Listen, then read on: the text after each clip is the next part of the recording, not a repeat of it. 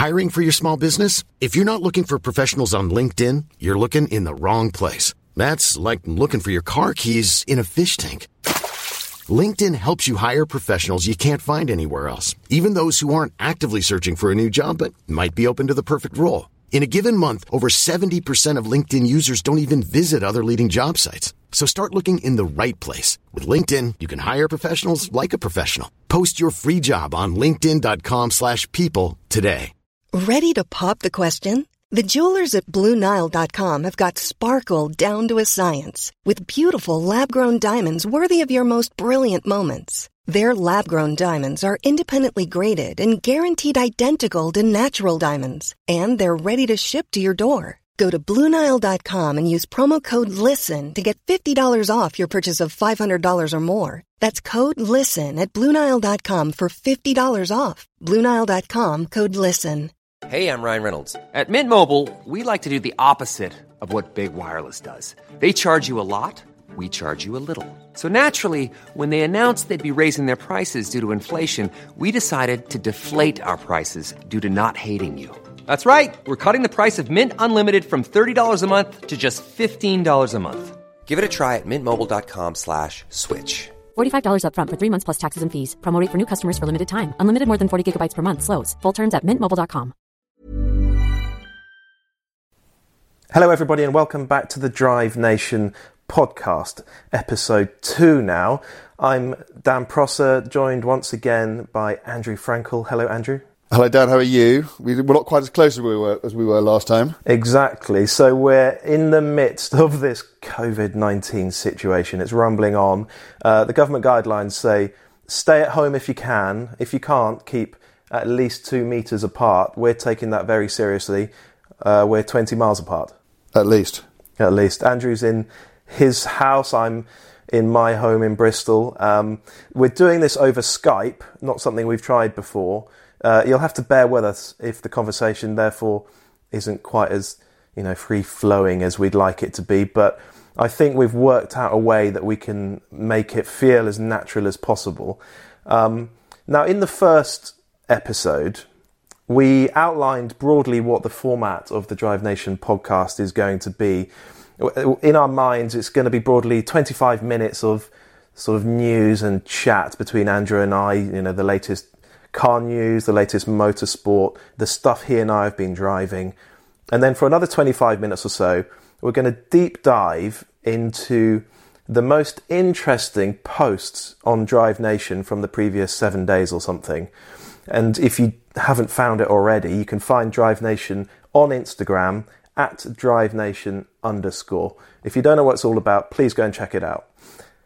Broadly, I think that's going to be quite a fun format, and the feedback that we had from the first episode was encouraging. Thank you, by the way, to everyone who did get in touch after that first episode. We had lots of really helpful feedback, and it was a very encouraging response. Lots of good, constructive criticism as well that we're taking on board. Now, that format's all well and good, but it's no use to us whatsoever when there's precisely nothing happening in the car industry or any other industry for that matter. There are no new cars being launched, there's no motorsport, there is no news. Andrew, I don't know about you, but I haven't driven anything interesting for probably a couple of weeks now. Well, no, me neither. I've been driving the family Golf to resupply the in-laws who are quite elderly and live about 45 minutes away from us. So I've done that. I do have something interesting outside. Quite interesting. And now that I have been officially registered as an NHS responder, I'm going to be using it to fetch and carry meds to various people over the weeks to come. So I'll probably go and do a post about that on Drive Nation sometime soon, as long as the telephone actually rings and they ask me to go and get some stuff. So that hopefully will be fun. That's fantastic. So you're one of the NHS volunteers, I suppose? Yes, it's not a particularly exclusive club. The last time I looked, there were 750,000 of us. But yes, I mean, I think at times like this, if you can do something, you should, and I am. So, well done. And can you tell us what you've got outside? I've got a Bentley Continental GT V8 outside. Bentley, in their rather enlightened way, decided to scatter their press fleet to the four corners rather than have it sitting in crew not doing anything. So they very kindly aimed one of these things in my direction, and I'm going to put it to work. And yeah, hopefully it might bring a smile to a few people who aren't expecting someone to turn up in one of those. And obviously, I'll have a nice time doing it, and I'll be able to get out and about. But more to the point, I'll just be able to do something a little bit useful in this terrible situation. Well done. A round of applause, I think, actually. That's very commendable. And well done, Bentley, as well, for making their cars available. Now, anyway, that probably outlines why our format that we are going to revert back to when all this is over is no use to us at the moment. So what we're going to do instead is record a series of specials, standalone podcasts, each episode dedicated to one topic that Andrew and I, and hopefully all of you listening, find interesting. This first one is all about the Porsche 911. Next time we could pick out another iconic car, or a manufacturer, or it could be a racing driver or a circuit. Whatever we think is deserving of an entire podcast episode. It could be a guest. The idea being they're standalone episodes, they're not time sensitive, and they can live forever. And if I could just briefly leap in, I think the other thing I would say is that if you guys have great ideas, things that you'd like to hear us blather on about relentlessly, then by all means let us know. As I think I said in the last DN podcast, I think one of the great things about Drive Nation is that we do have a genuine interaction with you lot. It's not just hopefully us, lecturing you. We are very, very open to ideas, and particularly depending on how long this situation goes on, we may be needing them. So, please get in touch. Let us know what you'd like us to talk about, and if enough of you say the same thing, then we'll obviously go and do that. Exactly right. So once this fairly miserable situation is over, we do intend to switch back to our more topical format, but we will continue to throw in the odd special just to mix it up.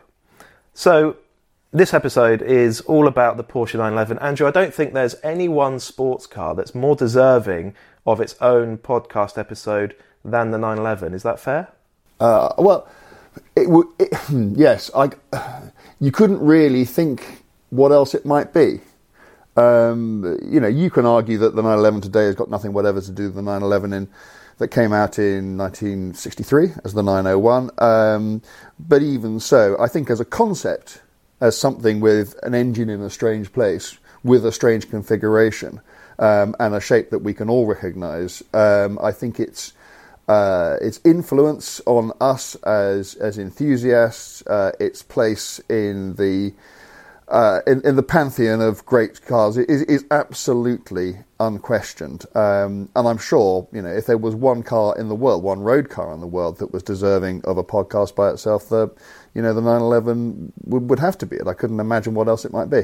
So we'll get stuck into it momentarily. Now, we're choosing the Porsche 911 partly because we know lots of people love it and we love it. And to all of you, hopefully this will be an interesting podcast. However, I also know there are plenty of people out there who have no particular interest in the 911 at all and think it's completely boring and have had enough of hearing and reading all about it. Well, to all of you, please do stick around, because maybe Andrew and I will be able to enlighten you and explain why it's such a special car. If not, we're also going to highlight where the 911 has gone wrong, what's not been so great about it over the years. We'll give it a bit of a kicking, so if nothing else, you'll enjoy that bit.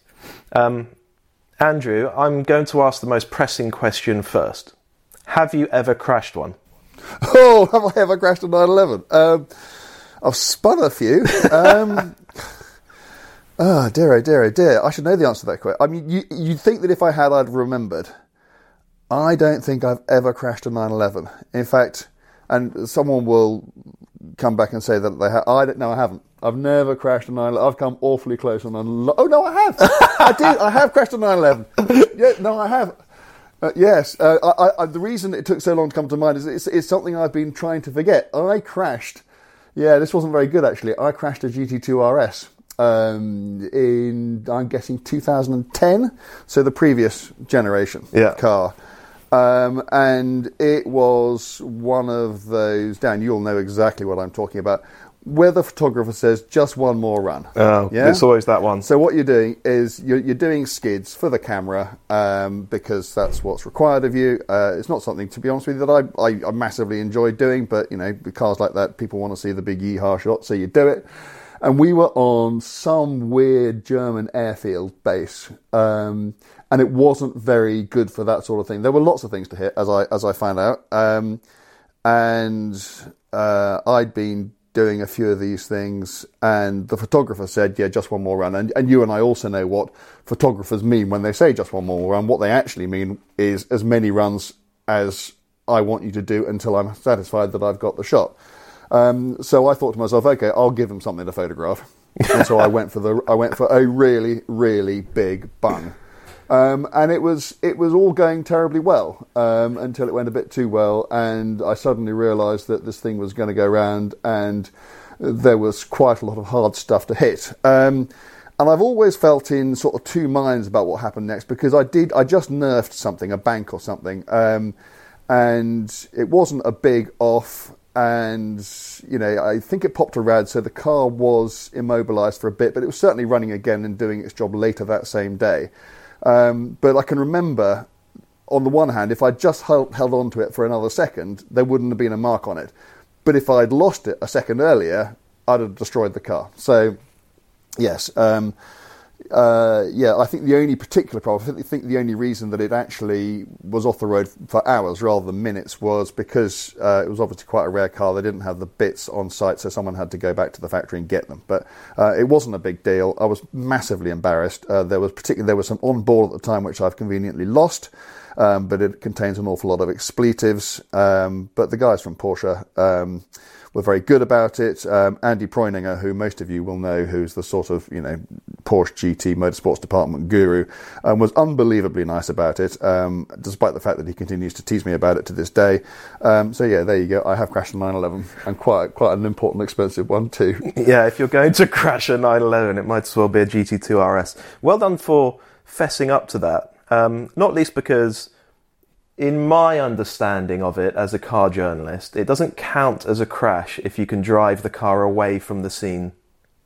That's interesting. Yeah, you couldn't really drive this one because there was just this little radiator behind the front bumper, and I don't even think I broke the radiator. I think I just pulled the hose off it. But yeah, so there was water and fluid and coolant all over the ground. So. Not only could I not drive it away, I was so utterly distraught that I'd done this thing, publicly, that I was in no mood to drive anything, I'm afraid. Okay, well, I'm sorry for doorstepping you with that question. I'll ask you an easier one, perhaps. Tell me, what exactly is it about the 911 that makes it so special? There we go. It's a big question, but if anyone's up to it, it's you. God, how long have you got?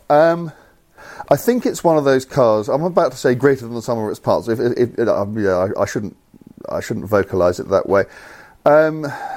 It was the right car at the right time, undoubtedly. Even though it wasn't that successful when it first came out, it quickly got that reputation, and I'm sure that's something we'll come on to as to whether it was deserved or not of being, quite a tricky car. But it was, the packaging was fantastic. Here was a car. Where the engine was so far tucked away that you could actually have quite a spacious cabin and yet quite a compact car. And I think that has been pretty much key to the 911 success over the years, because it's never been, although it is quite large now, even compared to something like an R8, which, let's not forget, has 2 fewer seats, it's still not a particularly large car. And back in the day, that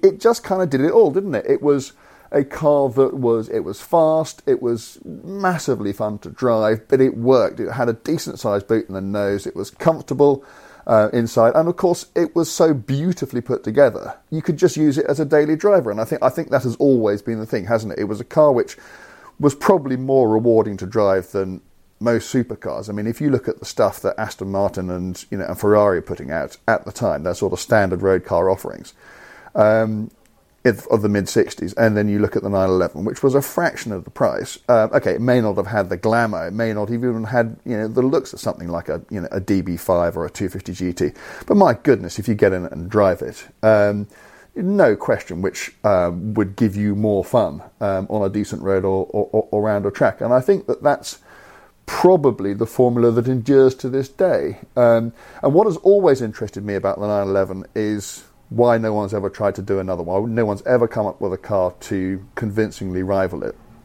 I've always thought that's because, if you make a good car, and let us say that car is so good it kind of starts a new class, then everybody else in time will pile in because they just can't afford not to be represented. But if you make a car that is so outstanding that it becomes, another cliche coming up, iconic, because I think it is, then people will actually shy away. And I think another good example of that, in a slightly different genre, is the MX-5. The Mazda MX-5 are 30 years old. And yes, there's been, there was the last MR2 and there's the Fiat Barchetta and things like that, but nobody's really had a proper concerted crack at it, because I think, such cars would only be seen to be sort of, poor pretenders to that crown. And I think the 911 was so good, it addressed so many issues for so many people, that, it has been allowed to pretty much stand alone ever since. And so it is, I guess, unique. And I think that's probably also another reason that it has been so successful for so long, and why we idolise it the way that we do. I think over the years as well, what's become apparent is the sheer breadth of ability that this car has. So if you want it, you can have a Targa with four-wheel drive and a automatic gearbox, and it'll be comfortable and it'll be civilised. And if you want it, you can have a GT2 RS, which is probably one of the most thrilling road cars of the last 10 years. Or you can have a 911 GT3 Touring, a lovely interactive machine with an amazing engine and a manual gearbox. It's got this incredible breadth of ability, and that's before you start looking at the motorsport side. So it's a phenomenally successful racing car, and it's proved itself as a successful rally car as well. So it just seems to cover just about every one of those sort of performance car bases in a way that I don't think anything else has ever done. No, I completely agree. I mean, it has done more in more fields than any other car. I mean, if you think that it was called the 935 at the time, but it was still very much a 911 based car. This is a car that has won Le Mans. It's won the Paris-Dakar. It got a hat trick of Monte Carlo rally wins. And yet, most people who go and buy a 911 just go and buy it as their daily driver, because, they like the idea, they like the image, it fits with their lives, and they just go and sit in traffic in it. You're absolutely right. It is the most astonishingly broadly defined car. You touched on this earlier. The very early 911s, they had, and actually still have, a reputation for being, well, dangerous. Is that justified, or is it actually completely unfair? It's difficult to say, because not even I'm old enough to have been around at the time. But I have driven quite a few early 911s, and by an early 911, what I mean is a short wheelbase car, really. 2-litre engine, 1960s, mid to late 1960s, and I've never been scared by one. And I think there are probably two things. I have two advantages, which advantages weren't around back then. One is I'm not coming to it blind. I got into my first 911 well aware of the reputation of the 911. And also well aware of, the techniques that are required to drive one properly, the old slow in, fast out thing. And I think back then, people just got in them and expected to behave like normal cars, and they don't. They don't behave like normal. Even if you get into a modern, I drove a Cayman GT4 and a 911 Cup car the other day. And I went out and I drove the Cayman, and was very happy in it. Did some reasonable times, came back in and got into the Cup car, and was told immediately that if I drove the 911 like that, like I'd tried to drive the Cayman, then I'd just crash the car. Even now, with all that technology, 55 years on, you still have to drive them a certain way, and I know that. And back then they didn't. I think the second thing is, I just suspect that even the tyres that you put onto old 911s today are a great deal better than the tyres that they put on them back then.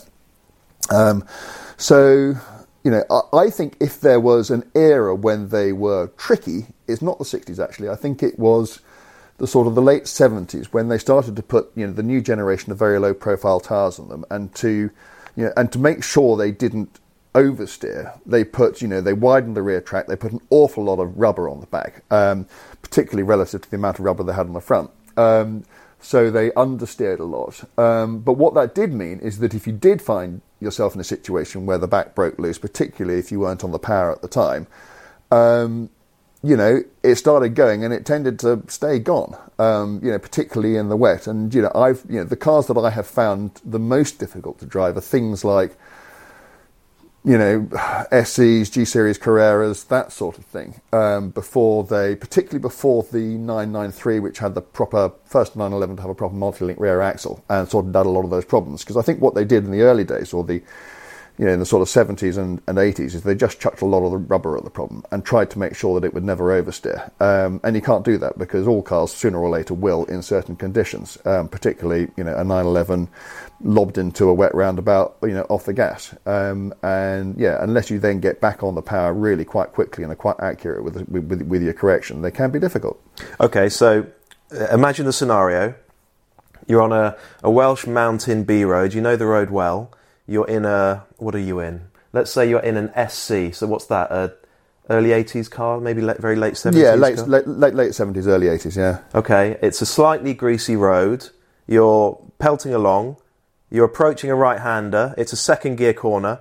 Talk us through what the archetypal old 911 driving style is and what's different about that compared to other cars. Okay, I suppose it's you have to adapt the way you drive to the car's strengths. And with a car like that, clearly, you've got not a lot of weight in the nose, a lot of weight at the back, which means that particularly in the wet, under braking, and when the weight is transferred forward, you are going to run the risk of locking your front tyres, which they did a lot. And of breaking loose the rear if you try and turn in. So with that, you just try and do as much as you could in a straight line, and you just be very conservative, and you would get into the corner quite slowly.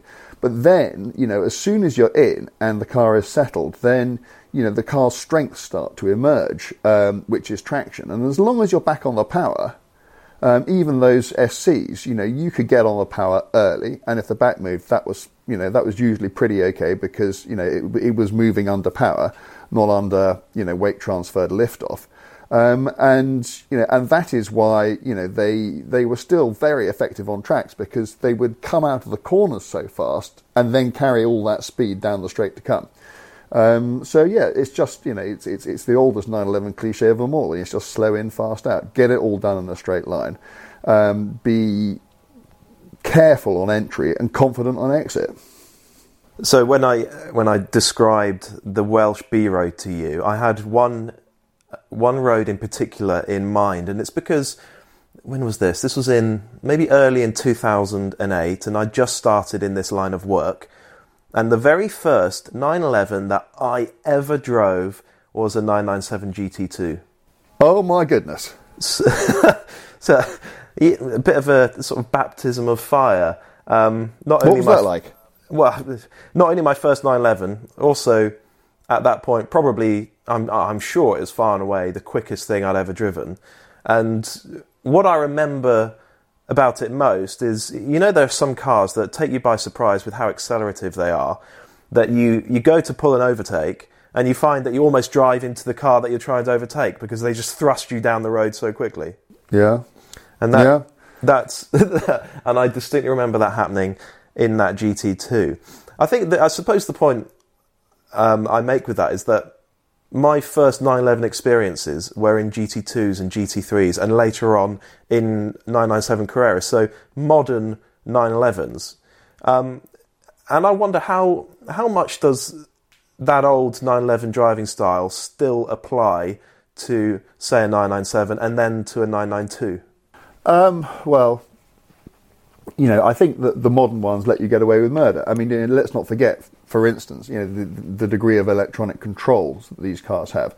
I have never been of the view that 911s, certainly of the last 30 years, certainly since the 993, have been inherently, even particularly tricky cars to drive, let alone dangerous cars.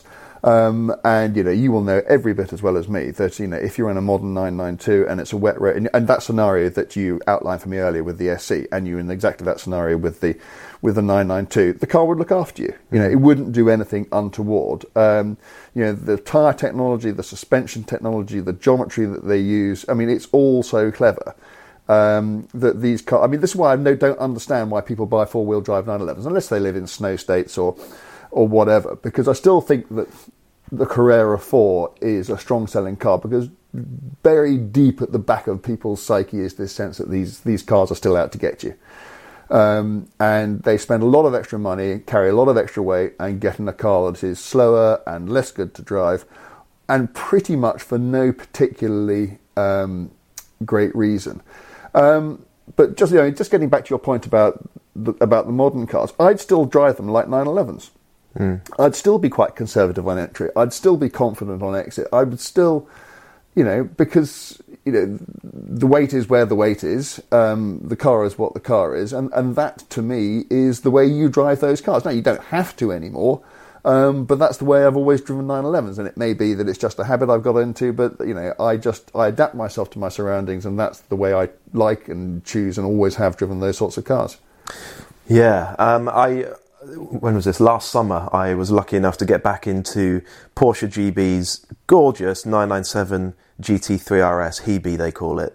And it was so interesting to get back into a 997 after driving lots of 991s, also the 992, because it's remarkable how much more 911y the 997 feels compared to the much more recent cars. The whole time you're more distinctly aware of the unusual weight distribution, the engine slung out way behind the rear axle, where actually it doesn't want to be from a sort of physics standpoint. But in that 997, it just means that the car is this beautifully interactive thing that feels unlike anything else along a road. And it really makes you think about your driving style and the way you approach it. And I think that's just got to be a huge part of the car's appeal. It's therefore maybe the ultimate driver's car, because you have to think about really driving it rather than just, leaning on the systems and trusting the car to do all the work for you. So here's my question to you. Hebe has, I think, 450 horsepower. And that's what you get from a Carrera S these days, I think. Yep. So what was 444, absolutely peak GT3 10 years ago is now absolutely meat and two veg, yeah? So, particularly given, this is what interests me, that, your first experience of 911s were really crazy things, GT2s and so on. And with, the experience you've had since then, you get back into Hebe and you think, well, this is a GT car, this is a GT3 RS, but it's, in inverted commas, only got 450 horse. Did you miss the power? Did you think that it was exciting enough? Or did you just think this is, for these purposes and for the balance between power and chassis, that it was they got it about right? I will always maintain that era, so we're looking at, 2009, 2010, will forever be considered a high point, a high watermark, when there was just the right amount of technology. Tyre technology was where it needed to be. Cars were reliable, they were usable, they weren't a complete pain in the neck to drive in everyday driving, but they still had manual transmissions, they still had hydraulic steering, they still had normally aspirated engines, and they had a level of power that you could actually deploy on the road without fearing for your license. So, in answer to your question, I thought that GT3 RS was a moment in time where things came together perfectly. I didn't for a moment wish it had any more power, didn't for a moment wish it had the torque of a turbocharged car. And that's why, for me, I think that might actually be peak 911. Wow. Believe me, I understand everything you're saying, and I probably feel similarly myself. I think what is remarkable is, given the constraints that things like legislation, but also to an extent Porsche themselves have put on the 911 since then, particularly extending the wheelbase, the adoption of turbocharged engines, the adoption of electric steering, how much of the character of the 911 has been retained. I think, particularly with the 992.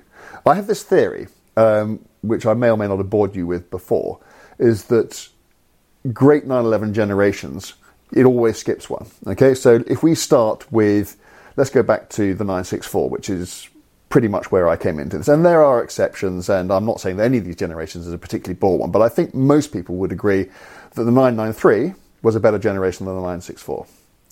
And then you go to the 996, which I don't think anybody would say was a better generation than the 997, which followed it. And now we have the 991, which I think will be regarded as fine, but not a patch on the 992. So I think it's the really great 911 generations skip a generation every time. And I think if you get into a 992 now, as you and I have both done, it's a very different sort of car, even to the 911s of the 997s of 10 years ago, for all the reasons we talked about, for the wheelbase and for the engines and for the steering. But there's still nothing you'd rather drive for those sorts of reasons, for that sort of money, I'm sure. Absolutely agree. And also, this is such an important point to me concerning the new 992. The simpler, the better. Take all that chassis equipment that you don't need, Porsche dynamic chassis control and whatever else, even rear steering, I think, actually. The best 992 I've driven is the very, very basic Carrera that Porsche GB has got on its press fleet. I think it feels more 911-y than the more expensive, more powerful, more complicated 992s that I've driven. And it's interactive and enjoyable to drive at all speeds in a way that the more sophisticated cars just aren't. Yeah, it's interesting, isn't it? My jury is still a bit out. I completely agree with what you say, and I think it's a comment which you can apply to most generations. If you set aside GT3 products, GT2s, of the sort of standard 911 offering, I have never, for instance, not once in my life, driven a 911 turbo that I preferred to a standard Carrera. I would be surprised if that weren't the same with this generation. In fact, had this virus not come along, I would now have been able to tell you whether the 911 Turbo subscribed to the same sort of thing. But that was one of the many pleasures that got canned. So we'll have to wait until another day for that. I've spoken to Porsche about this, to Frank Walliser in particular, who's the new Mr. 911, and he says very clearly, we have taken on board comments people have made about 911 turbos being, the fast 911, but not necessarily the evolving or the fun 911. And he is Mr. Motorsport. He is the bloke who has been behind Porsche's racing cars for years and years and years. So if anybody can buck that trend that you refer to and create, for instance, a 911 turbo that is absolutely as rewarding to drive as a standard Carrera, then he's your man. So let's wait and find out. Come on then, let's have your favourite 911 of all time. Just one car, by the way, one. I don't want a list of 6. Hebe. No, Hebe. If it's road cars, it's Hebe. You are absolutely right, and believe me, I've spent, I was about to say hours, probably days of my life thinking about this. And you think back to your 2.7 Carrera RS of 1973, and that was an amazing car. 993 RS, I owned one of those once, sold it for, I don't want to tell you what I sold it for. And that was another superb cars. I love the current GT2 RS because it's so mad, and yet it doesn't scare me like the last one I crashed. But yeah, it's a Gen 2 997 GT3 RS. I mean, a 4-litre car, you know, in your crazy dreams. But yeah, and for without the wish to, you know, repeat you, for exactly those reasons, that it marked the pinnacle where all that was good about the 911, you know, the short wheelbase, the hydraulic steering, the normally aspirated engines were still there, and none of the things that have, to an extent and quite understandably, compromised and since came along. Yeah, so GT3 RS. If not that, then yeah, 993 RS Carrera, I guess. You're going to have to tell us about your old RS now. Do you wake up wishing you hadn't sold it, or was it a box that you're glad to have ticked and move on? No. I wake up. I was about to say I wake up every day wishing I hadn't sold it. In fact, I just try really hard not to think about the fact that that I sold it. So I mean, I bought it from Nick 4, who anybody who knows 911s will have heard of.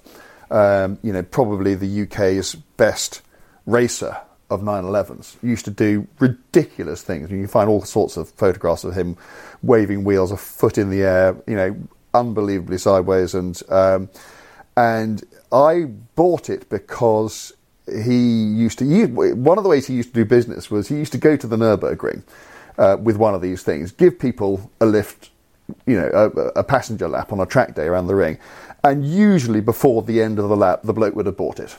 And so he knew that he could go and have a wonderful time at the Nürburgring over a weekend, and you know, and sell an RS on the way. And that's exactly what happened to me. So I bought this car because back in the day I didn't have children, so I could afford it, and it wasn't even that expensive then. And then I decided that what I really wanted to do was go racing. And so with my brother, I bought an old Camaro, crazy car. But I sold the 911 to pay for the Camaro. And I did 2 seasons of racing, ran out of money, and at the end of that I had no Camaro, no racing, and no 911. And to this day, the bloke who owns the car just occasionally gets in touch and taunts me with the fact that A, he still got it, and the fact that he knows perfectly well that I know roughly how much it's worth, and exactly how much I sold it for. And no, I'm not going to tell you, but it was a pitiful amount of money. But you know, I'm lucky enough to still get to try things like that these days. Well, I hope you found it therapeutic to talk about that so openly. No, I don't. It makes me miserable. I wish you hadn't brought it up. Well, at the very least, the rest of us found it very funny. So, thank you for that. Clearly, this podcast is broadly a celebration of this car, but we're not being paid to do this. And we therefore have every right to give it a bit of a shoeing where we want to. So, should we have a little think about the most overrated 911s or the low points? Yeah. Overrated 911s, early turbos. Interesting, 930. Particularly, you know, okay, early four-wheel drive cars. So 964 Carrera 4s. They just, okay, fine. They had four-wheel drive, and you know, we've already been into that, whether you should or shouldn't. But they did nothing for the car at all, and it was a pretty primitive system, and it just made the car understeer. And that was pretty horrible. Early Tiptronic cars, oh my goodness! I can remember an autocar. I think we were quite sort of kind about them at the time, but I suppose 3 or 4 years ago, I drove one, and it was so lame. It was, you know, it was slow, and you know, and you had to work with the gearbox, and it wasn't in a kind of fun, involving way that you work with, you know, a nice manual box to make it smooth. You just had to try and second guess its incompetence and just how long it would take to give you the next ratio. But I think if there is such a thing as the worst, well, there is 911 that I've come across. It was the 3.6 litre, so the very back end of the 964 turbos. And frankly, if ever there was a dangerous 911, that would have been it, because it had so much lag, and you know, it had all, you know, the inherent problems of, you know, of 911s of that era, which we have talked about, and on top of that, it had massive power, massive lag. You never knew when it was going to come in. it would understeer like a bastard. And if you tried to do anything about it, like lift off, then you could find yourself in an absolute world of pain. Still two-wheel drive at that point. Still two-wheel drive, and most importantly, still single turbo. 993, the leap. You think about it. You go from a 964 rear-wheel drive, single turbo, turbo the size of a football. Nothing below about 3,500. Then wait. Oh my God. To the 993, 2 little turbos, 4-wheel drive, easiest car in the world to drive. I mean, it's still not an enormously fun car to drive, but massively capable. And that car was the absolute start. I mean, that car is the prototype for the 911 turbos they make today. Just a really, cool, effective, efficient, fast, not necessarily that fun kind of car. But what about you? You must have driven a couple of clunkers in your time. Couple of clunkers. Yeah. So it was 2013, wasn't it, that the 911 was 50 years old. And I can't remember if you were on this trip, Andrew. Maybe you were, but a bunch of us were flown out to Weissach to drive a handful of old 911s. And they had some gorgeous cars lined up. A 901, there was an early G series, a 2.7. I guess there was a 964 of some sort. And the 993, that was the first car I drove, and the first 993 I'd driven, and it was a Targa Tip. Ooh, yeah, not great. Targa Tiptronic, and yeah, as you said, I mean, it's hard to drive it enthusiastically, actually, and it just sort of undermines everything that's wonderful about a 911. And then on that same trip, I drove that G Series, a 2.7, and I couldn't believe how sweet it was, how gorgeous the engine was, how wonderful it was to drive. And so in that morning, on the roads near Weissach, I got to experience the highs and lows of early 911s. Let's move on to maybe the sort of thorniest 911 topic of them all, and that concerns the future of the 911. So where are we now? We're in 2020. We're in the 992 is, I think, the 8th generation of the 911, and it's still a wonderful car. Particularly if you spec it right, it's beautiful to drive, and that's even before the motorsport models have come along, the GT3s and the GT2s and so on. But if we look 5, 10, 15 years down the line, how on earth is the 911 going to stay relevant and stay a 911 when inevitably it's going to have to be powered very differently to the way it is today? Well, if what you are saying, as I suspect, is how do you do an electric 911, the answer to that question is not only do you not know and I not know, but Porsche doesn't know. I asked Frank Walliser that exact question. When will you do an electric 911? And he said, not until after I retire, because I don't want to be blamed for it. And I think that tells you, if the man who is responsible for the 911 responds like that to that question, I think that gives you some idea of the difficulties involved. You and I have both driven the Taycan. We know that Porsche can make an incredibly impressive electric car. They can even make an electric car that is sporting in nature. But what I don't think Porsche or anyone else has yet demonstrated is how to make an electric sports car convincingly. A car, not that is sporting, but a car whose primary purpose is to be a sports car. And I simply don't see, particularly because of that engine, and the way it sounds and where it's positioned. I mean, that to me is the 911. If you remove that, you don't have a 911 anymore. Or you don't have a 911 that I can conceive. Now, that may be because I've got a small brain, and goodness knows if anyone can do it, the lads and ladies of Weissach can do it. But it is so hard to imagine removing that. It's like an artificial heart. No one's ever managed to come up with that that will last very long. And, you take the heart out of the 911, and what have you got left? You've got something which looks like a 911. So, I think what will happen, we've all thought that this January, we all thought the 992 was going to be the first hybrid 911. From what I interpret, from what I infer from what Vallis has said, I don't think that's going to happen now. Because I know that the car has been protected. It has been engineered to take the hybrid. But I don't detect any appetite at all for putting it in the car. So I think that we will now be looking at, the next generation of 992 or whatever they call it, 994 or whatever. And then, that will probably have a hybrid in it, because it will probably have to have a hybrid in it. But you're still going to add weight to the car, you're still going to add bulk to the car, and, I see on paper what you're gaining, but whether the results will be better to drive, it's a bit hard to see, don't you think?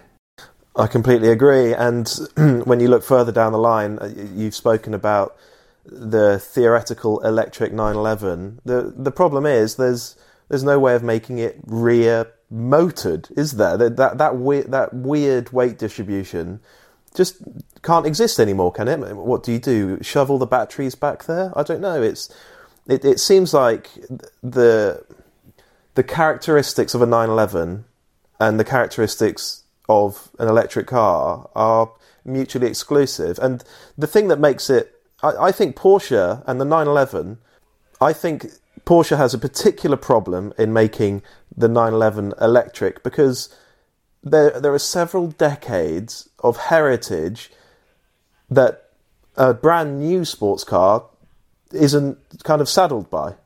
Yeah, no, I do agree. I mean, you could do it. You could still have your skateboard layout and your batteries slung out low, which will obviously do lots of wonderful things for your C of G. And you could put the electric motor behind the rear wheels and therefore say that it's still a rear-engined car. And technically, you wouldn't be wrong. But I still don't think that's going to make it a night. So here's a question for you. If they do a car, an electric 911, and you were the chairman of the board, would you change the name? Would you say, okay, we've had a really good run, boys. It's, we've had whatever it will be by then, 65 years out of this.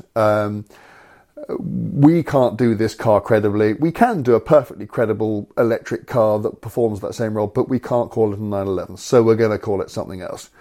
Or do you think that the 911 brand is so strong, so enduring, that it can actually survive even that? I think as a car guy, someone who loves cars and the 911, I would be very tempted to change the name. But if I was the boss in charge, no, I wouldn't, because you can't kill a brand that strong. It's worth too much. So you just have to adapt it and hope that people accept it. Okay, so maybe this is what they do. Ford, earlier this year, or even late last year, has shown its new electric Mustang. Yeah? So it's an SUV, it's electric. I haven't driven it, but I've been in it. And it's impressive in an objective kind of way, in the way that sort of lots of electric cars are impressive. I can't give you any kind of judgment about it because, I don't do that from passenger seats. But obviously what they're doing is they're keeping the nutty 700 horsepower V8, GT500s and other standard Mustangs on sale at the same time. So actually what they've done is they've produced two entirely different cars, which other than their names are unrelated to each other. So maybe Porsche can do that. So maybe they can gently introduce the concept of an electric 911 and have a car that they can actually sell, because, let's not forget that people will increasingly be trying to legislate, the cars we love off the road, while at the same time keeping the purists happy with a car with, a proper flat six motor in the back. What do you think? I think you're right. I think that could well be the blueprint for how these things work. And all I'll say is, I'm so glad it's not my responsibility to work out what to do with this. And I also cannot wait to see how Porsche manages this very thorny issue. It's going to be fascinating. Yeah, no, I agree.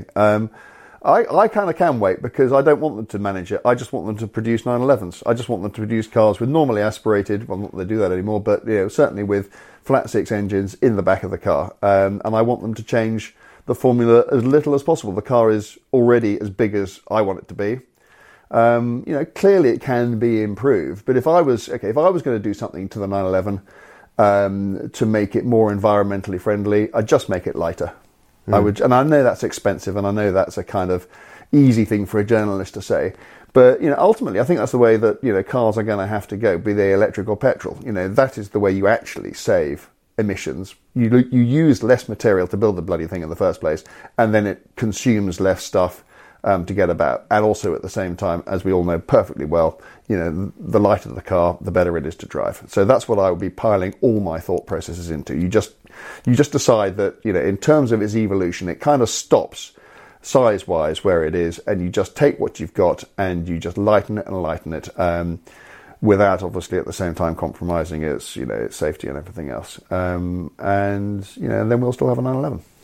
Well, yeah, I hope the guys at Visac have a kind of similar thought process, although, of course, eventually the sale of combustion cars will be banned entirely, and these things will have to be powered in some other way.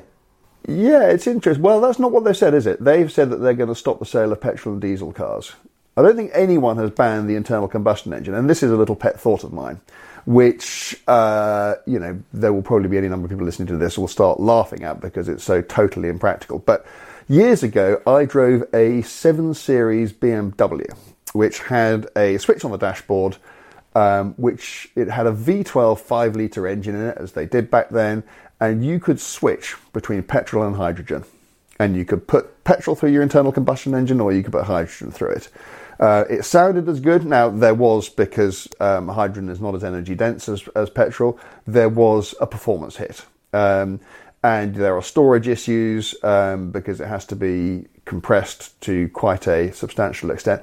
But these, to me, are the sort of almost logistical issues that, technology exists to get on top of. There is a way to have a clean internal combustion engine. And I would love to see someone who knows far more about these things than I do, which is basically everyone, tell me why that's not possible and why we can't.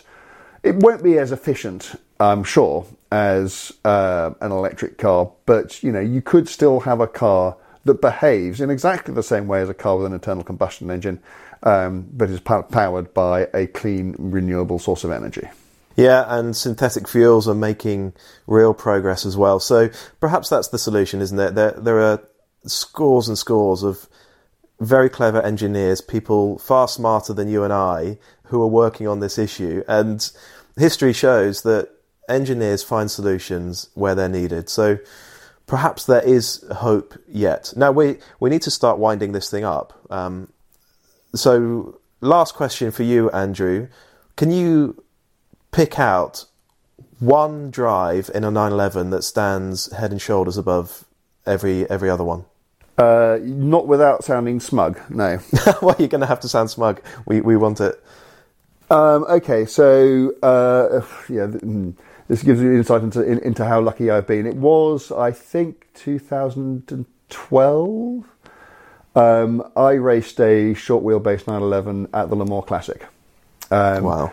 I'd never raced at Le Mans before, and I was quite scared for all the reasons you might expect. A, it was Le Mans, and B, despite everything I've said on this podcast, I still thought that, if you're actually racing it, a short wheelbase 911 might be quite a tricky thing to hang on to. And this car was provided for me. It had been prepared by Andy Prill. Chris Harris raced it after me, and it's now owned by Howard Donald of Take That fame. And it was just the most exquisite little racing car you could ever imagine. And it was the most fantastic way to learn that circuit, because it wasn't. It had obviously had a 2-litre engine in it. I think it was putting out about 185 horsepower, so healthy but not crazy. The only problem with it was that it wandered a bit down the straight, and so we just put the spare wheel back in the nose and gave it a bit more rake, and that problem went away. And Le Mans, when you're actually racing there, it's all sort of, obviously it's massively high speed. It makes Spa feel like a go-kart track because you're just wrung out for such enormous periods of times. And then it's really fast corners flowing into really slow corners. That's the sort of character of Le Mans. Which, is kind of what you wouldn't on paper want from a 911. But it was such an indulgent, easy fun. It felt like the ultimate training car, to be honest with you. And I was slinging this thing around by the end of it, and just having the time of my life. And as a way of being introduced to that circuit, as a memory to take with me and take away, I'll treasure it forever. And my only sadness about the entire thing was that, bloody idiot that I am, I was offered the car for not much money straight after the race, and I turned it down. You seem to have a few 911 buying and selling regrets. Nightmares, yeah. Okay. Well, there we go. I think we could clearly talk about the 911 all day long, but we need to wrap it up somewhere. So we'll leave it there. There you are. That's us. That's Drive Nation on why the Porsche 911 is such a special machine. Any last thing to add, Andrew? I want to go and drive a 911. Well, you're going to have to wait a few weeks, I would have thought. Yeah, let's hope that's all it is. Yeah, but be all seriousness, it's.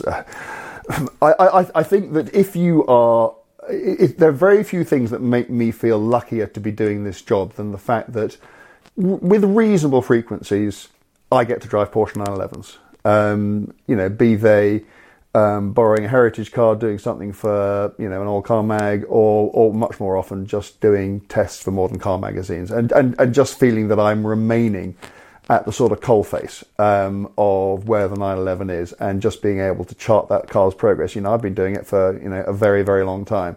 I just feel blessed still to be able to do it, because it is a car whose fascination for me has never worn off. I think it will endure for as long as they keep doing it, and let's hope all we can that's a very, very long time. Absolutely. Well, there we go. I hope you've enjoyed listening to this. Please, again, really do please give us feedback.